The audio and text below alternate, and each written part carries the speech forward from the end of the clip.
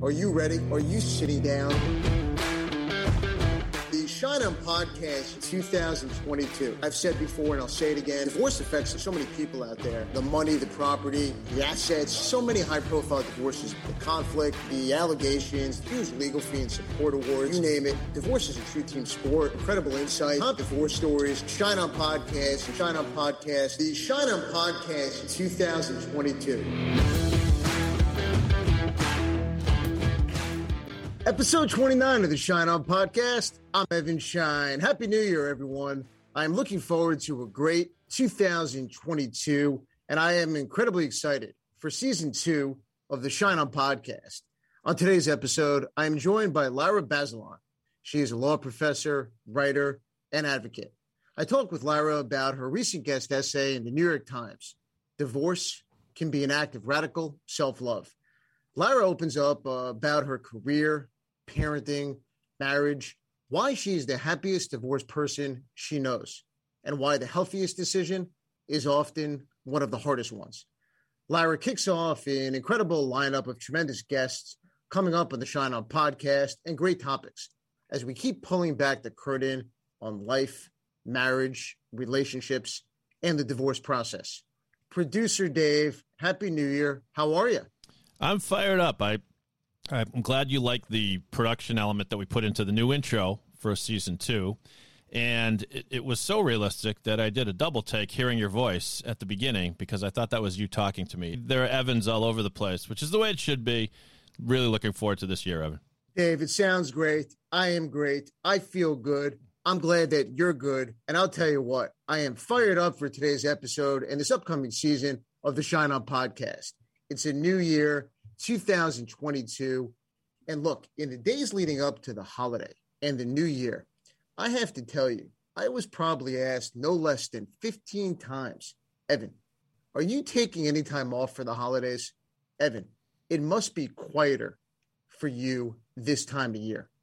Now, when I'm asked this question, I pause and I think to myself, do you know what I do for a living? There are no off days, especially around the holidays, which is one of the busiest times of the year because it's one of the most stressful times of the year for people and families. But I tried. I really, really tried. And look, while I didn't take any time off this year, I caught up on a few TV shows. People have been buzzing about Ted Lasso for months. All last year, I heard, Evan, have you watched Ted Lasso? Well, I finally have watched Ted Lasso. I really enjoyed it. Producer Dave, I know you love Ted Lasso. I do. And look, Jason Sudeikis was terrific. He was funny. It was witty. It incorporates a lot of serious points. And I want to highlight something from the show that stood out to me. And it relates to what we talk about here. Look, Ted went through a divorce during the show, and he's coaching a soccer team in the UK. His wife to start the show and his ex-wife about halfway through, and his young son are living in the U.S. But despite the geographical distance, and it's tough, make no mistake about it, Ted Lasso finds a way to parent and interact with his son through FaceTime and technology. And technology was a major theme in 2021, and we will see that continue in 2022. And the second show that I watched, or I'll say I started, was Succession on HBO. Producer Dave, have you seen Succession? Yes, I'm a big fan. So I'm halfway through season 1. It's phenomenal. It is absolutely phenomenal, and it's great. If you haven't watched it, put it on your list. Now, for some people, when they watch shows, they say to their spouse, their friend, whoever's sitting next to them on the couch, or they think to themselves, I wonder what's going to happen next. Or, wow, that was a great scene. Not me. When I watch a show, let's take Succession. I look to my wife, we're on the couch, and I say to her, how would you like to value this family business? Yeah. How would you like to be the forensic accountant appointed to look at the books and records of the family business in Succession? When we watched Ted Lasso, I looked at her and said, parenting through FaceTime and Zoom. Mark it down. We're going to see more and more of that in court orders in 2022. Producer Dave, I wonder why she keeps wanting to watch shows with me. Yes. Some would say you're sucking the fun out of it, but that might be a good reason for you to take interest in it. We often view the world through the lens of popular media. And I think shows like that have gotten more realistic about portraying things like that. It's not just Two and a Half Men with depicting some kind of alternative family. Succession seems to be a pretty realistic portrayal of a family that is kind of crazy, in part because they have so much and are constantly fighting about it. So, yeah, I don't know if you would want to get involved in the Roy family's legal entanglements, Evan, but they pay their bills, I imagine. So they do. There's something that's said for that. And look, Dave, as I was prepping for today's episode, the first of 2022, I said to myself, I'm not going to talk about the pandemic to start the new year. I'm not going to mention it. I'm not going to mention the word COVID. And I was oh so close, but I can't. I just cannot not mention the pandemic. And here's why.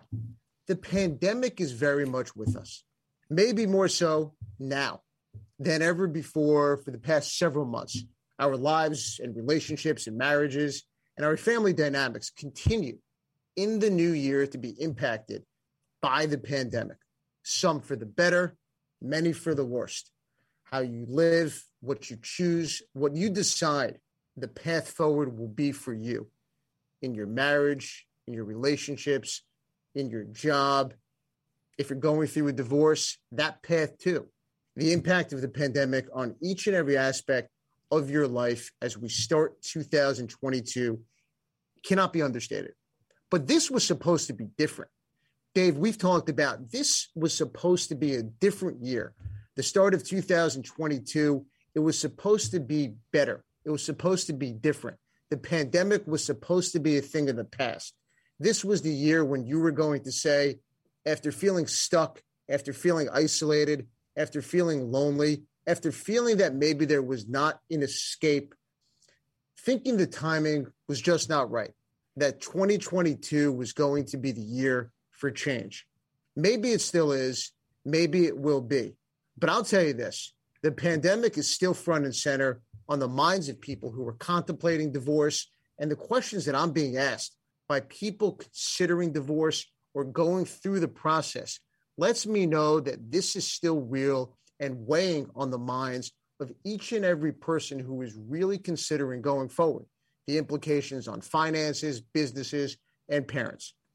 And we have an exciting new segment on the podcast in 2022, which producer Dave has been working on all holiday break. I didn't even let him sleep. There was no celebrating Christmas or anything for producer Dave. Shine a Spotlight, which is coming up on the other side of this week's docket. Well, Evan, the calendar changes, but the tradition of the docket does not. Are you ready for it today, sir? Dave, I'm ready. Let's do it. Let's go. And now, let's see what's on the docket. So, Evan, we open 2022 with an interesting and informative series of items for the docket, starting with an article from moms.com. Item 1. From moms.com comes an article, 6 Ways to Help Kids Cope with Divorce. Steps need to be taken to ensure kids' emotional needs are taken care of during the tumultuous time of divorce, writes Jessica Tucker from moms.com, and then breaks down a few reasons. Have open lines of communication. Let's see. Allow for feelings to be felt. Acknowledge change is occurring. Don't make kids choose between the two parents. What did you think of this piece, Evan? Dave, it's a great article and really an important one by Jessica Tucker, and it brings up a lot of good points. One of her tips that stood out to me is that all kids handle divorce differently, and the transition and the news. There's no one-size-fits-all approach. For some kids, divorce may be a surprise. For other kids, maybe it's a relief. For some kids, it's going to be a total shock to the system. But it's also why preparation by the parents and trying to create a unified front is so incredibly important. How and when you tell your children. And experts have told us it's one of the most important decisions that you can make as a parent and a couple when you're starting the divorce process. If you have a chance as the parents to control the narrative with your children. Do it and do it together. Now, there are 6 great tips mentioned in the article. I encourage everybody out there listening to take a look and to read it. But the one that stood out to me is number 2. Don't make the kids choose between parents. And this one hit home for me because in litigation, far too often, I see clients or spouses trying to influence their children. Look, judges don't look favorably upon this behavior. And many times judges will make certain interim or permanent custody decisions based on this type of behavior, which judges view as not only inappropriate, but very harmful to children. But Dave, let me ask you, because I know you've been open and you've talked about your relationship and your divorce at the time for you. And as you look back years later, what are things that you've learned, or what stood out to you at the time you went through it, if there's anything? Yeah, the thing maybe I wasn't prepared for, or a fear that became realized, was just that it's going to be emotionally draining. And so no matter how much you put a positive shine on it and that the divorce is for the best, which was in my case, there are still going to be moments where all parties involved are just kind of deeply sad. And I think looking back on it, I wish somebody had told me it's okay to be sad. So, but the thing that I learned that worked for us, I think, was to, when forced to choose any step of the way, just think of the kids first. And so when we were negotiating our separation agreement and all that, even when my gut told me to maybe fight for something that I could have fought for, and my lawyers were telling me to fight for something that I was entitled to, I said, not if it's going to upset the peace that the mom of my kids, the peace that we have together raising these kids. And so I don't know if that's typical or not, but that's what I remember. And Dave, that's great advice. And look, you went through that, but I would think that not only during the divorce, but in the years that follow, that mindset that you had at the time is something that stayed with you when there were co-parenting decisions or things that came up even years later. For sure. Yeah. And so I do think you can lay the groundwork right away with your, soon to be ex as to how things are going to go. And that first year is not going to be easy no matter what you do, but you can definitely plant seeds along the way. And I'm not sure my ex-wife really enjoys my company all the time still years later, but knock on wood, we're on great terms. We have good communication lines. We are constantly talking about the kids and even celebrating their successes together. And thank goodness for that. No, absolutely. It's great to hear. Yeah. All right. We move on. Item 2. From the New York Times comes the article, Why Older Women Face Greater Financial Hardship Than Older Men. An article written by Paula Spann sets forth this proposition that in a troubling picture, American women are looking at a rockier road to secure retirement than their male counterparts. It paints a picture of this woman, Susan Hart, who seemed like she had a grasp on her retirement, and then eventually some things hit that were completely unexpected, including the bank foreclosing on her house. Kind of a horror story there. What did you think about this one, Evan? Dave, this is an eye-opening, eye-popping article. It feels like every day we hear about the great divorce, the benefit, people are living longer, people have a new lease on life, happiness, people get happier with age. But this article makes clear it's not all happiness. And this new lease on life, does it overshadow other concerns, other realities? And look, the financial impact on older couples splitting up, it's not often talked about. And this article in the New York Times calls attention to the financial impact of great divorce on women in particular. The final item on the docket today. Item 3. We're going to talk about myths and misconceptions about divorce with the new year. And I know you experienced this firsthand, Evan. It's one of those benchmarks of the year to take stock of your situation, just as the pandemic was in many ways. And so divorce might be on a lot of people's minds. And today you've prepared a few thoughts. Hey, with the start of the new year, people close the book on 2021 and they're starting 2022 fresh. And for many people, that means thinking about their relationships, their marriage, self-reflection. And for some, it means thinking about divorce. Now is the time, if you're in that group of people, to research and to consult with an attorney if you're thinking about the process. Even if you're not ready to go forward, start making a list of questions. You may have friends who have been divorced or family members who have been divorced, but remember, each and every divorce is different. So there's two myths and misconceptions about the divorce process that I want to address and talk about today. There's only one way to get divorced and one process choice. This is an absolute myth. There are many different process choices: litigation, mediation, collaborative law. Educate yourself on the different process choices and figure out the best process choice for you. The second is, if your case is in court, don't expect the judge to yell at your spouse for all the bad things you think your spouse did during the marriage. No, the judge does not care if your spouse did not load the dishwasher correctly. The judge doesn't care if your spouse never put the remote back in the right place. And no, the judge is not going to yell at your spouse for having an affair. So if you're walking into court and you think the judge is going to be 100% on your side, and you're looking to the judge to yell at your spouse for all those things, that's an absolute myth. Understanding the judge's role and the way the court process works from the beginning is so incredibly important to the direction that your case is going. Well, this is the first installment of this new segment, Evan, that I'm looking forward to, where you have selected an issue to focus on today. The first installment of the Shine On Spotlight. The Shine On Spotlight. Dave, on today's episode, I shine a spotlight on the new year, 2022, and a few New Year's resolutions.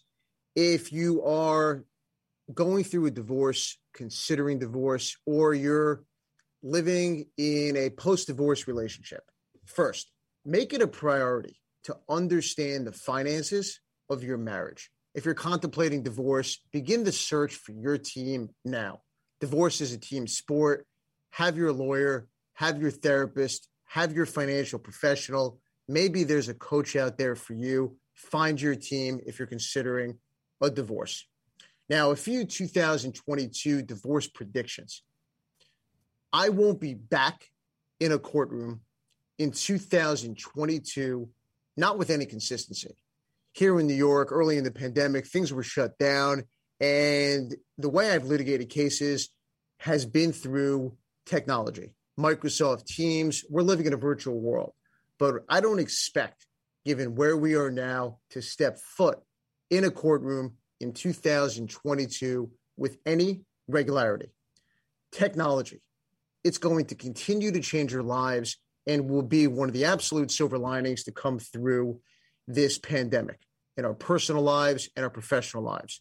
We will see courts give real consideration to virtual parenting, time and access going forward. And I believe we will see courts implement parenting schedules that account for virtual access, especially as parents continue to work from home or consider relocating out of cities due to the pandemic.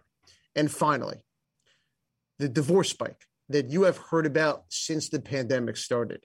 When I took out the Shine On Podcast crystal ball in the summer of 2021, and I gave it a good shake, I predicted 2022 was the year we would see the big spike. And producer Dave, we will. The fall of 2022, we will see the dominoes fall. We will see the stress and the strain on marriages. And that's when we'll see the spike that everybody's been talking about, and really the impact of the pandemic on family dynamics and family relationships. Up next is my interview with our featured guest, Lara Bazelon.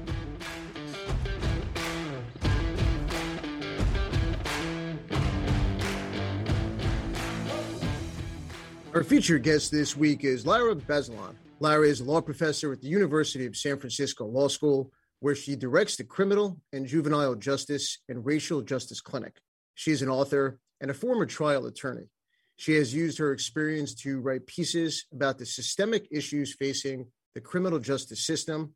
Beyond her work in the legal profession, she has penned pieces for the New York Times about divorce, being a working mother, and the importance of staying true to yourself during times of adversity. Lara has been a guest on several media outlets, including CNN, Good Morning America, MSNBC, Fox, NPR, and The Tamron Hall Show. Her writing and work have been published in several media outlets, The Atlantic Magazine, Slate, Politico, and her op-eds about crime and justice and her essays about ambition, relationships, and child rearing have been published in the New York Times, Washington Post, the Los Angeles Times, and the San Francisco Chronicle. She's the author of the crime novel, A Good Mother, which came out this past year. And her newest book, Ambitious Like a Mother, is set to come out in April. Lara, thank you for joining us. I appreciate the time. How are you? I'm good. How are you? It's great to have you with us. And Lara, you wear multiple hats: a professor, author, writer, advocate, former trial attorney, and mother. You have been open and transparent and really passionate in your writings and work about all these different aspects of your life in your writings and work. Recently, you wrote an absolutely terrific and really thought-provoking op-ed in the New York Times, which was published in September. The title of the essay was "Divorce Can Be an Act of Radical Self-Love," which I thought was eye-opening because of the perspective in which it was written. Let's talk about it. Tell us what inspired you to write it. Well, first of all, thank you for saying all those incredibly nice things. I was inspired to write it because I think that too often, even today, we stigmatize divorce and we make people feel embarrassed and ashamed that their relationships, quote unquote, didn't work out. And we have a binary where we say intact families are good and successful simply because they're intact, and divorced families are bad simply because the relationship didn't work out. And so we refer to them as broken. And I think that the real story is so much more complicated and that someone needed to say that. Lara, in the essay, you say that you did not get divorced because you did not love your ex-husband, but instead because you loved yourself more. Tell us about that and how during your relationship, marriage, and even now, you have been able to maintain that strong sense of self throughout. I think at times my sense of self was a little bit more wobbly, but I basically felt that for me to live the kind of purposeful life that I wanted to live, I couldn't stay married to my husband. And that was the hardest decision I've ever made in my life, but I don't regret it because we just were fundamentally incompatible in the way that we thought about family and career. And for me to do professionally what I wanted to do, I knew that the marriage couldn't survive. And I don't know exactly why I had such a purposeful sense, other than I think maybe I credit it to my family and the way that I was raised. And my parents were very clear with us that we had an obligation to help other people and use our advantages in our education in a purposeful way. And I think that that was really drilled into me by them. And also the real necessity to be financially secure and independent was drilled into me by my mom. And Lara, you mentioned incompatibility. And when you look back on your marriage, was that something, as you look to the early parts of your relationship and marriage, was it something that you knew then that this might be an issue down the road? Or was it something that developed the further you got into the marriage? Hindsight is 2020. And when I look back, there were absolutely red flags about why there was going to be future issues. I think the problem was that we were really, really passionately in love. And so I wasn't that interested in getting into these kind of deeper issues. It was easier for me to avoid them. But I think if we had really grappled with things in the beginning, one of two things would have happened. Either we would have not gotten married, or we would have thought through what I call the boring parts. Who's going to do what? Whose role is going to be what? When it comes down to kind of brass tacks, will you be willing to move if I have a job? Will I be willing to move if you have a job? But we didn't want to have any of those difficult conversations. And so we avoided them. And then later we were just torpedoed by a series of events that required us to make choices and kind of demonstrate the ways in which we just were not meant to be together. You mentioned the hard conversations and the hard topics. And one of the things that you write about in your op-ed is that being present was a phrase that you heard a lot from your ex-husband. Tell us about this and the challenge that you felt about being present during your marriage for your ex-husband and also for your children. That word kind of ended up feeling like almost like it was a weapon in a way, because I'm one of those people where it's just hard for me to sit. Like, so for example, when I was with my kids when they were little and I was breastfeeding, I would also read the newspaper or I would be texting on my phone. I couldn't just sort of sit. And my ex-husband has a better ability, I think, than I do to just be still and just kind of be with our kids in this very specific kind of way. And I think also when they were little, just genuinely enjoyed doing more things with them, putting Legos together, things like that. Whereas I was just much more likely to get distracted or be thinking about something I was doing or wanted to do at work. And I think that was sort of this way that in his mind, he wanted me to be with our kids, especially when they were little, in the same way that he was. And that wasn't a good fit for me. Interestingly, as they've gotten older, I think that my way of being with them has changed and I think evolved because they're older, bigger people. But in that very beginning years, when I think the traditional concept is that you have a magical motherhood transformation, I didn't really have that. Laura, you write that at the end of your marriage, you started to waver. And you went through this internal debate about whether to quit your job. And we're going to talk about your job and your career, something that I know you're incredibly passionate about. But take us into that internal debate and what made you realize that quitting your job was not the best course of action for you. This came up because I got an opportunity to run a small innocence project at a law school in Los Angeles. And that was where my husband and I had previously lived. But when I got that job offer, we were living in San Francisco. He had a job at a major law firm and he was making much more money than me. And he didn't want to move to Los Angeles for this job. And that was a reasonable position for him to take because he was out earning me and his family was in Northern California. He was born and raised here, but I didn't want to give up this opportunity for this job. And so what I ended up doing was deciding that I was going to commute. So what that meant was I would get on a plane every Monday morning and fly to LA, and I would fly home every Thursday. And when I took the job, our kids were 3 and 1. And I held that job and did that commute pretty much every week, including the summers, for over 3 years. And during those times, I was basically only physically present part of the time. It caused a lot of stress and tension. And I would continually waver and think, I should just stop doing this, even though I love this job, because look at how often I'm away. I should just find something else to do in San Francisco, even if I don't think it's meaningful or what I really want to do for the good of my family. So that's what I mean when I said I kept wavering. We're going to talk about your work at the Innocence Project and all the work that you do in the criminal justice system.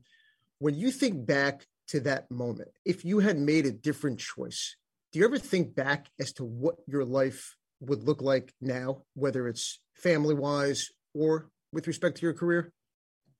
I do think about it. And actually, I wrote about it in the piece. When I was struggling with this, I would kind of fast forward in my mind and I would think, okay, what would it look like for us 10, 20, 30 years down the road? And as I wrote, I would picture myself at my daughter's wedding. And I would picture this version of myself that was really kind of bitter and unfulfilled because I had given up the work that I loved and not had the kind of career that I wanted to save my marriage. And that really wouldn't have been saving my marriage because I would have been so resentful. And so I write about picturing myself in this seafoam mother of the bride dress, skinny and sunken, holding a vodka tonic and pretending when our marriage was praised by someone offering up a toast that in fact it had been a happy marriage when it had not been. And that was really my realization in the end, that it wasn't going to be worth doing this sacrifice, giving up this job, because it was going to end up kind of poisoning the marriage rather than saving it.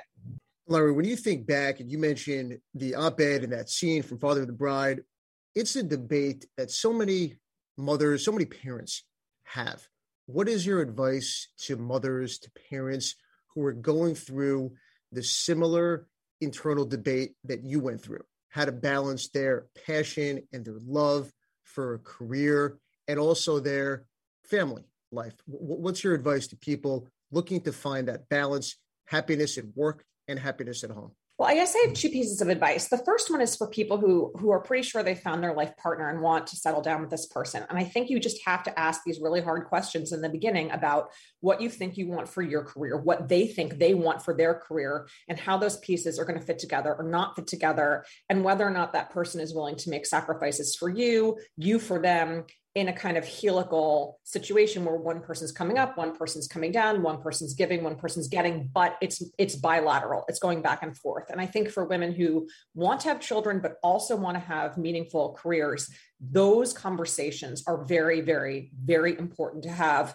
before you get married and before the kids arrive. I would say once you get married and once the kids arrive, what's important to realize, I think, is that chasing after this idea of balance where you're going to have everything in equipoise, like how hard it is for a seesaw to be perfectly, perfectly balanced, is basically impossible. And so what you need to do, I think, is embrace the imbalance, that there's going to be times where you're going to have intense, lovely time with your kids. And then there's going to be times where you're probably going to be completely consumed by your work. And that's just kind of part of being a human being and having a job that you're really passionate about, and also having kids that you're really passionate about. But sometimes one comes in front of the other, and that's something that you should embrace rather than feel guilty about. Laura, I love that. I think it's incredibly powerful. When you look at the past 20 months and the pandemic and people are working remotely, what impact, if any, do you see the pandemic have in terms of impacting the choices that people make in terms of balancing work, a career, and life at home? I think for a lot of women, it's become so stressful and impossible because even though in heterosexual relationships, the pandemic put often both people at home who didn't have front-facing frontline jobs, because of the way that we divide labor, women still felt like they were doing more. Some women felt like they had gone from a second shift to a third, fourth, and fifth shift where they were making the lunches and doing the exercise and doing the schooling and the homework and doing their jobs. And they were just completely burnt out and fried. And I also think that obviously for some women who didn't have the luxury of staying home, they were stuck in this impossible situation of if they couldn't afford childcare, they had to basically give up working altogether. I also think for people like me who were lucky enough to have jobs that were somewhat flexible, it was stressful and really, really difficult. But it was also somewhat manageable. So there was that slice of people. Here's the bottom line, though, and I think the positive is that the pandemic has really brought to the fore how badly we support women, how we don't have paid childcare that is affordable, how we make it so difficult, particularly in the early years, for mothers to work and have affordable ways to school and take care of their kids. And I feel like we're on the cusp, I really hope, finally, of the federal government passing significant legislation that will provide for things like free pre-K or daycare that's affordable, paid family leave, things like that. And I feel like it's hard to separate that bill from the experience of so many families during the pandemic. So hopefully that's the upside. I've seen both of those things. As a divorce attorney, I've seen it in terms of the stress on the relationships and the stress on the families with mothers and parents balancing working remotely, balancing helping their children learn in a virtual world, balance so much. And hopefully the progress continues because I think it's incredibly important. You mentioned your children. When you were doing that commute and flying from to Los Angeles and back to Northern California and being away from them Sunday through Thursday, they were young at that time. What conversations have you had with them as they get older in terms of your love for your career, being present? Have they been able to understand and let's say appreciate your dedication to them and also something you're passionate about, your career?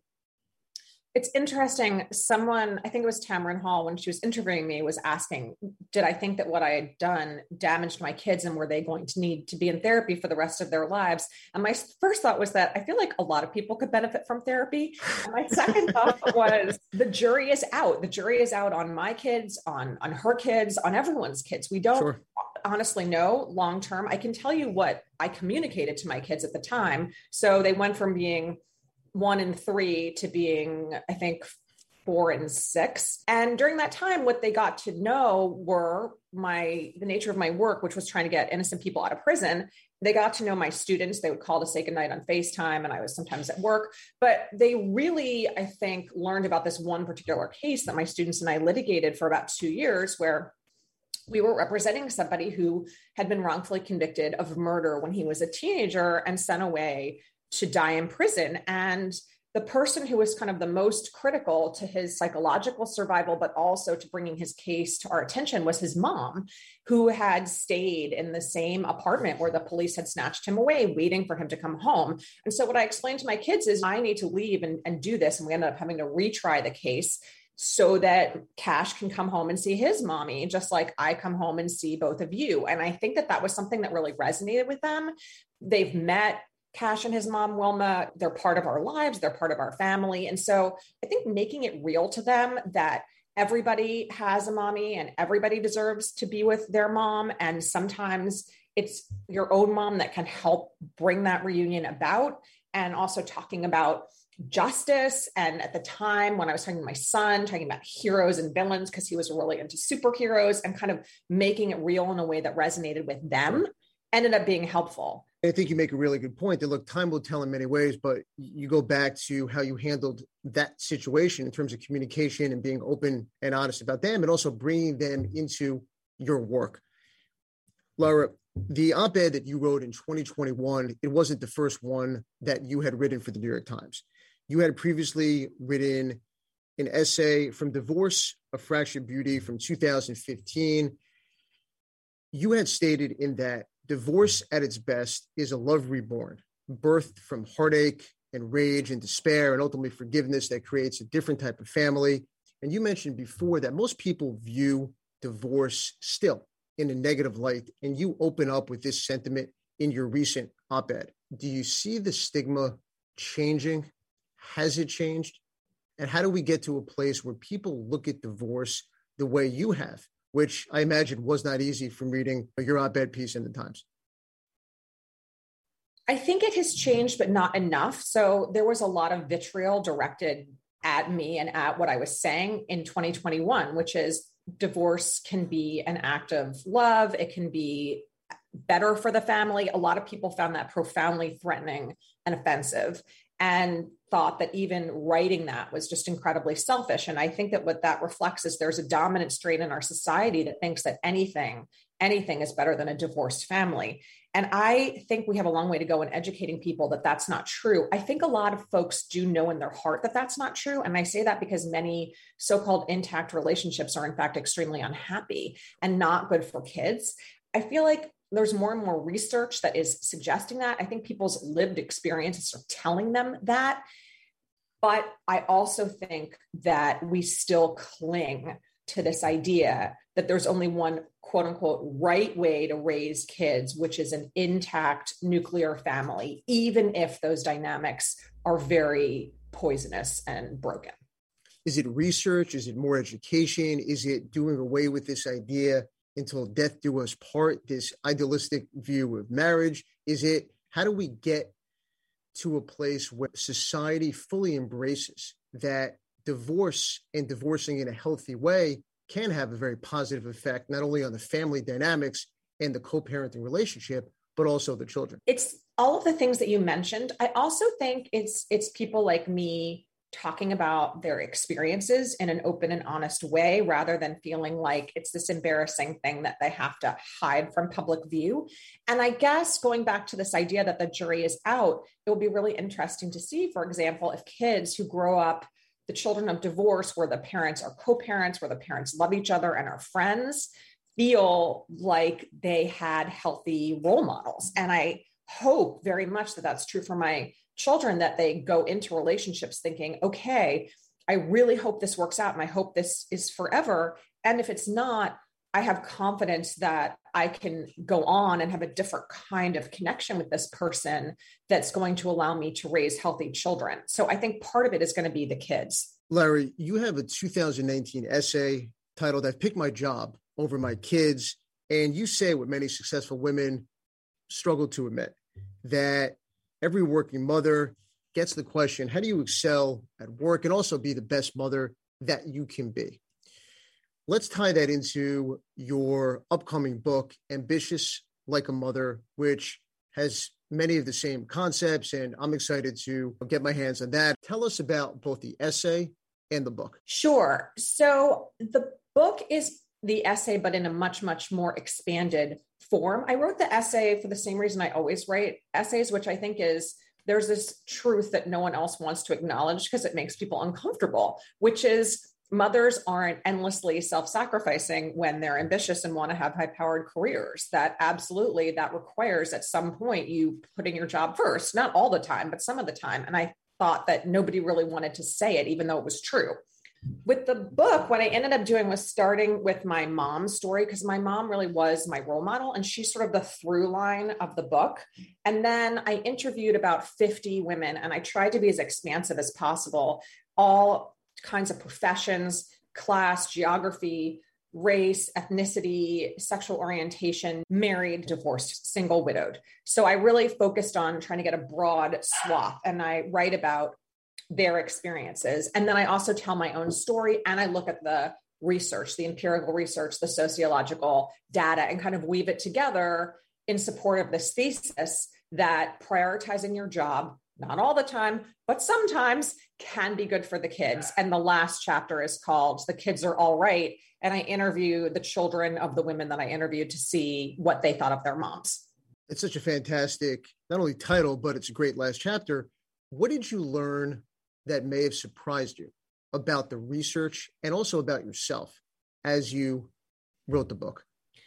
The most surprising thing that I learned was actually about this very fundamental relationship that I had when I was a kid. So my best friend when I was growing up was a girl named Tamara, and her mom's name was Gretchen. And I always held out Gretchen as the ultimate mom. She seemed like the perfect stay-at-home mom. She always had beautiful costumes that she hand sewed for her kids. Their house was gorgeous. She seemed like she was ever present, in contrast to my mom, who was extremely busy, running around all the time, and certainly wasn't hand sewing anything.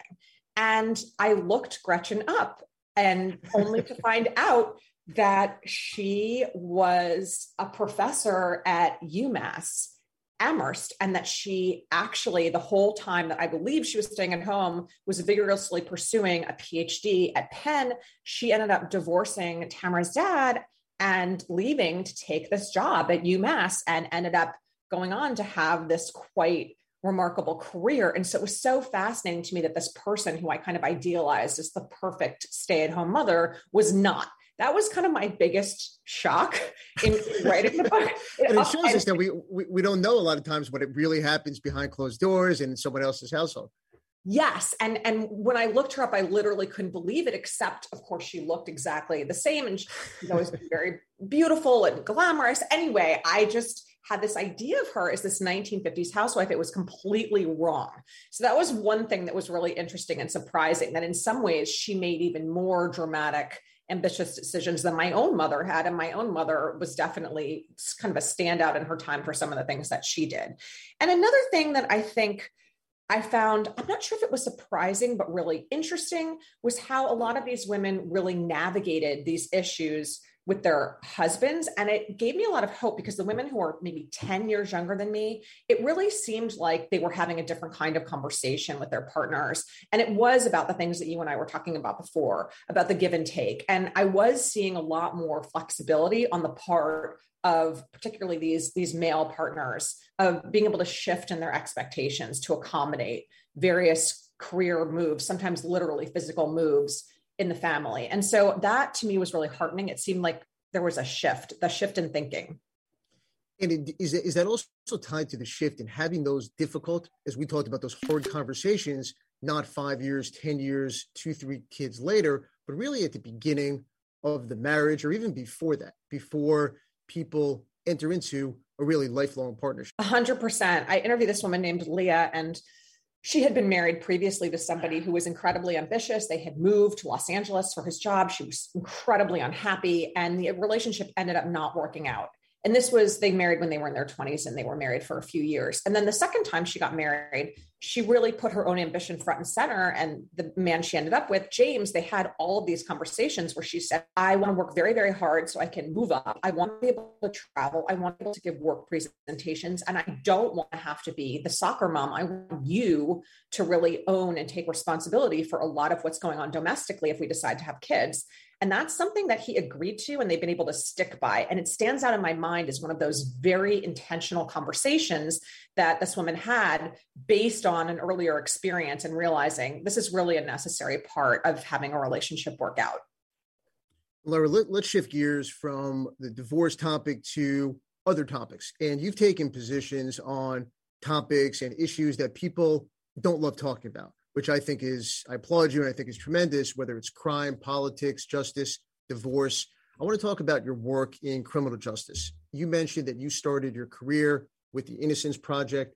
Tell us about that. Well, actually, interestingly, before I represented people who had been wrongfully convicted, I was a federal public defender in Los Angeles, and I represented anybody and everybody, because when you're a public defender, you get what you get and you don't get upset. So you go to court, and whoever has been arrested that day, it's your day to pick up cases, those are your clients. And federal crimes range a lot. I mean, I had people who had been charged with bank robbery because it's insured by the FDIC. I had people charged with assaulting a federal officer because the person was employed by the federal government, even if it was just on some kind of regular property crime involving complex fraud, human trafficking. So it just ran the gamut in terms of the kinds of litigation that I was doing. And you're going up against the U.S. Attorney's Office, the federal government. So it was a very good, steep learning curve. And I think it's probably the hardest job I ever had.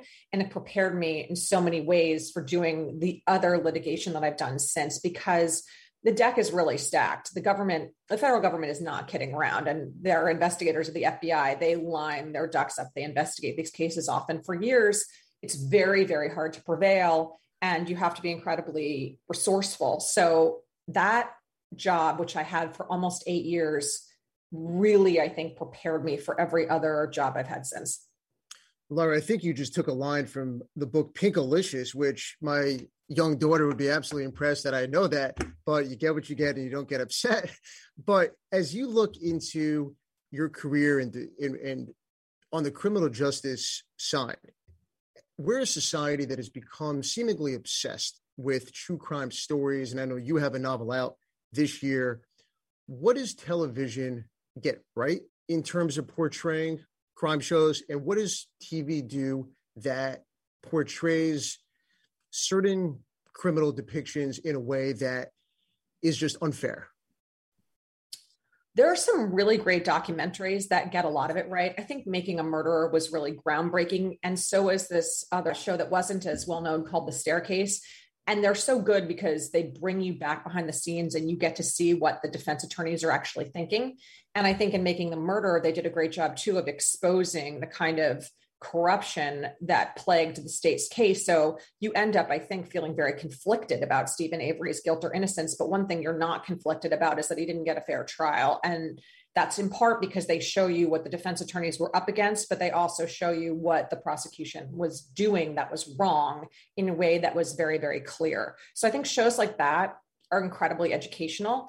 I think shows like Law and Order SVU maybe are less so, in that they kind of glamorize police work. They make it very binary. The defendants are really often portrayed as these absolutely horrifically guilty monsters. And real life tends to be a lot more complicated than that.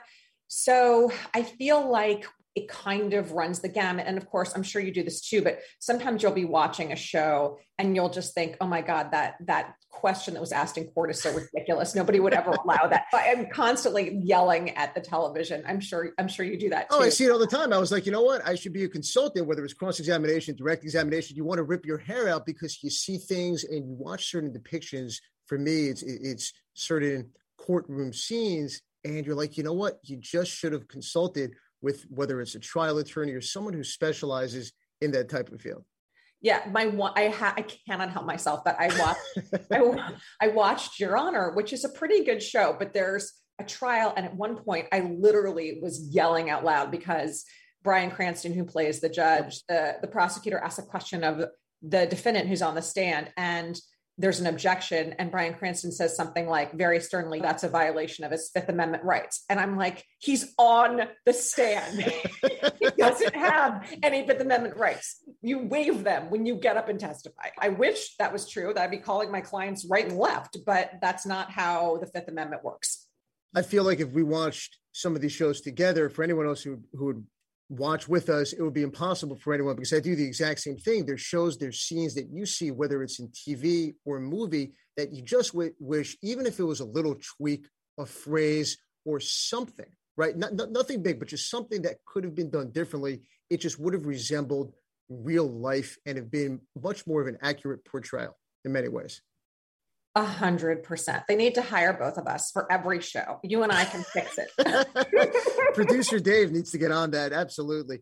Laura, you've stated that advocating for criminal defendants and writing about systemic breakdowns in courtrooms and in families, for you, it's always felt interrelated. Tell us about that and why. It's interesting. I think, for example, when I was getting a divorce, it was around the same time that my client, who I was talking to you about before, Cash, had been exonerated. And one of the things that really struck me about having to retry that case was how damaging it was for the victim's family, because the prosecution had told them a lie for 34 years, which was that Cash had murdered this man who was their dad. And they were all in the courtroom watching that lie unravel, having the prosecution manipulate and abuse them yet a second time to try to maintain this conviction, even though the evidence was overwhelming that the Cash was innocent.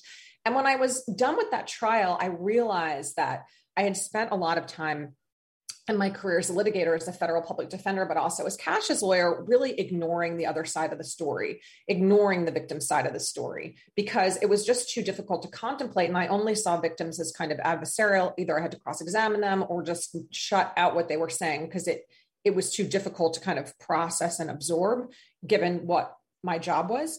And then I just started thinking, well, what about the other side of the story? What about the fact that there's two sides? What about the fact that they too have to heal? And I thought about this whole concept of those two polarized sides and everybody having a specific story, and the actual real story being so much more complicated, and got really interested in this idea of restorative justice, which is about addressing harm rather than seeking to punish. And I thought, well, if somebody like Cash could forgive somebody like the victim's family for their mistaken impression or their belief in these lies, and other exonerees can do the same thing, then surely I can rethink my own story and my own divorce, in which I kind of cast myself as the victim and cast my ex-husband as the villain, when in fact that was a very self-serving narrative. And when I look at people who've been really harmed by the system on both sides, able to understand and forgive, I feel like, okay, if they can do that in these earth-shattering events, then surely I can do this in my own small way in my relationship. And so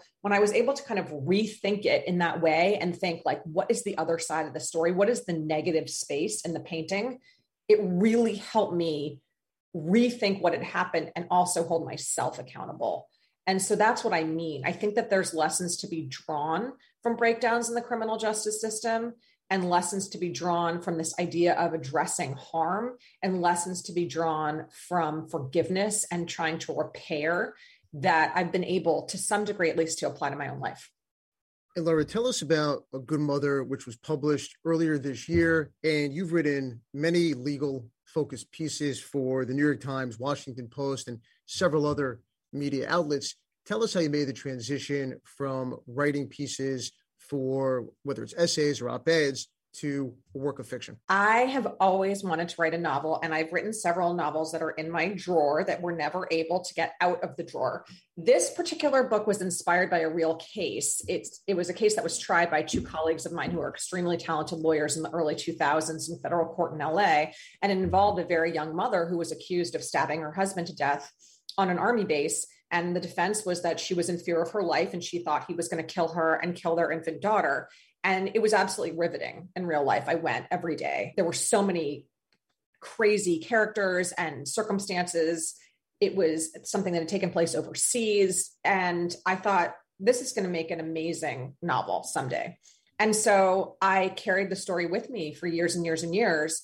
And then about 3 years ago, maybe, I thought, okay, let me try to do something with this and also really make it about what it means to be a good mother. I thought it would be really interesting to contrast the woman who was standing trial, who is a mother, with her attorney, who I decided would also be a mother herself, but a very different kind of mother. And ask this question, what does it mean to be a good mother? Because of course, that's the client's whole defense, but also the attorney being sort of cast as a bad mother for the decisions she was making to cut short her maternity leave and really be absent in order to try this case. Laura, that's fascinating. Highly recommend your book. And I have to ask you, how do you find the time? New book out this year. You have a new book out coming in 2022. You're writing op-eds for the New York Times. And how do you have the time to do it all? I have the time because I'm divorced. That is the honest to God truth. I am with my kids when I'm with them 100%. And it's very hard for me to be productive in my work life. But when I'm not with them, I get to be completely by myself. And that's really important for writing because you have to be, I think, alone and in a quiet place.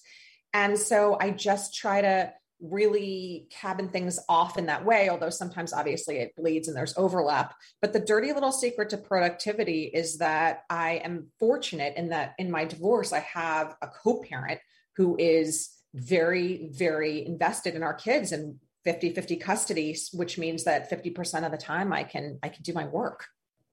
And that's incredibly important in terms of your career, your focus, the books, the op-ed pieces, being a professor, handling it all.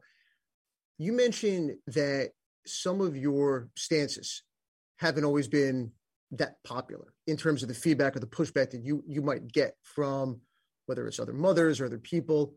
What has been the feedback or what have you heard about this op-ed piece? So a lot of the feedback was about how selfish I was to think that it was a radical act of self-love to get a divorce when in fact, a lot of people were saying that it was very harmful. Some people speculated that I was just in a state of denial. And so I was trying to justify what I did by saying that it made me happy when it really didn't.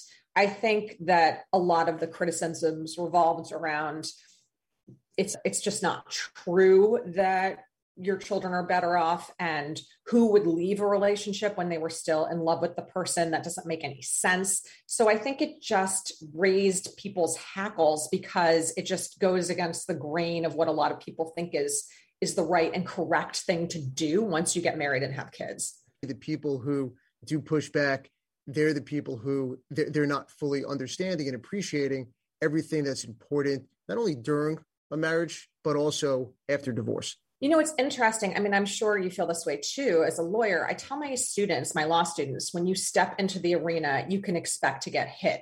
So I think that if you decide to take a public position about a controversial issue, you can expect that some people are going to say, thank you so much for saying this. This is my story. And you're going to have other people saying, you are a horrible person and I absolutely detest you and you're completely wrong. And those reactions, both of them, are what it means to have a public voice. And so if you're not prepared for that blowback and the positive, if you're not prepared for both, then you probably should just be a little bit quieter about your opinions. well said. It comes with the territory. Yes. And Laura, your new book, Ambitious Like a Mother, Why Prioritizing Your Career is Good for Your Kids, is coming out next April in 2022. I want to thank you for coming on. This was really terrific. Tell us and all the listeners where people can learn more about you, your work, pre-order the book, and read the articles and everything that you're so passionate about. Sure. So I tried to collect a lot of what I've written on my website, which is laurabazelon.com, just my name smushed together.com. I'm at Twitter at Laura Bazelon.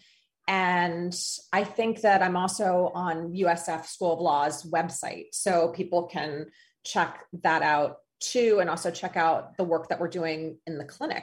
And I just want to thank you for having me on. It was really fun. And thank you so much. This was great, Laura. Thank you for coming on. That's a wrap on episode 29. What a show. What a way to start 2022. Happy New Year, everybody. Producer Dave, what a way to ring in the new year. thank you for putting everything together, as always. It may be January, but you're in mid-year form, Evan, and I look forward to this entire season of the Shine On podcast. Dave, I'm fired up. Great docket, amazing interview, and spot with Lara Bazelon. She was brilliant.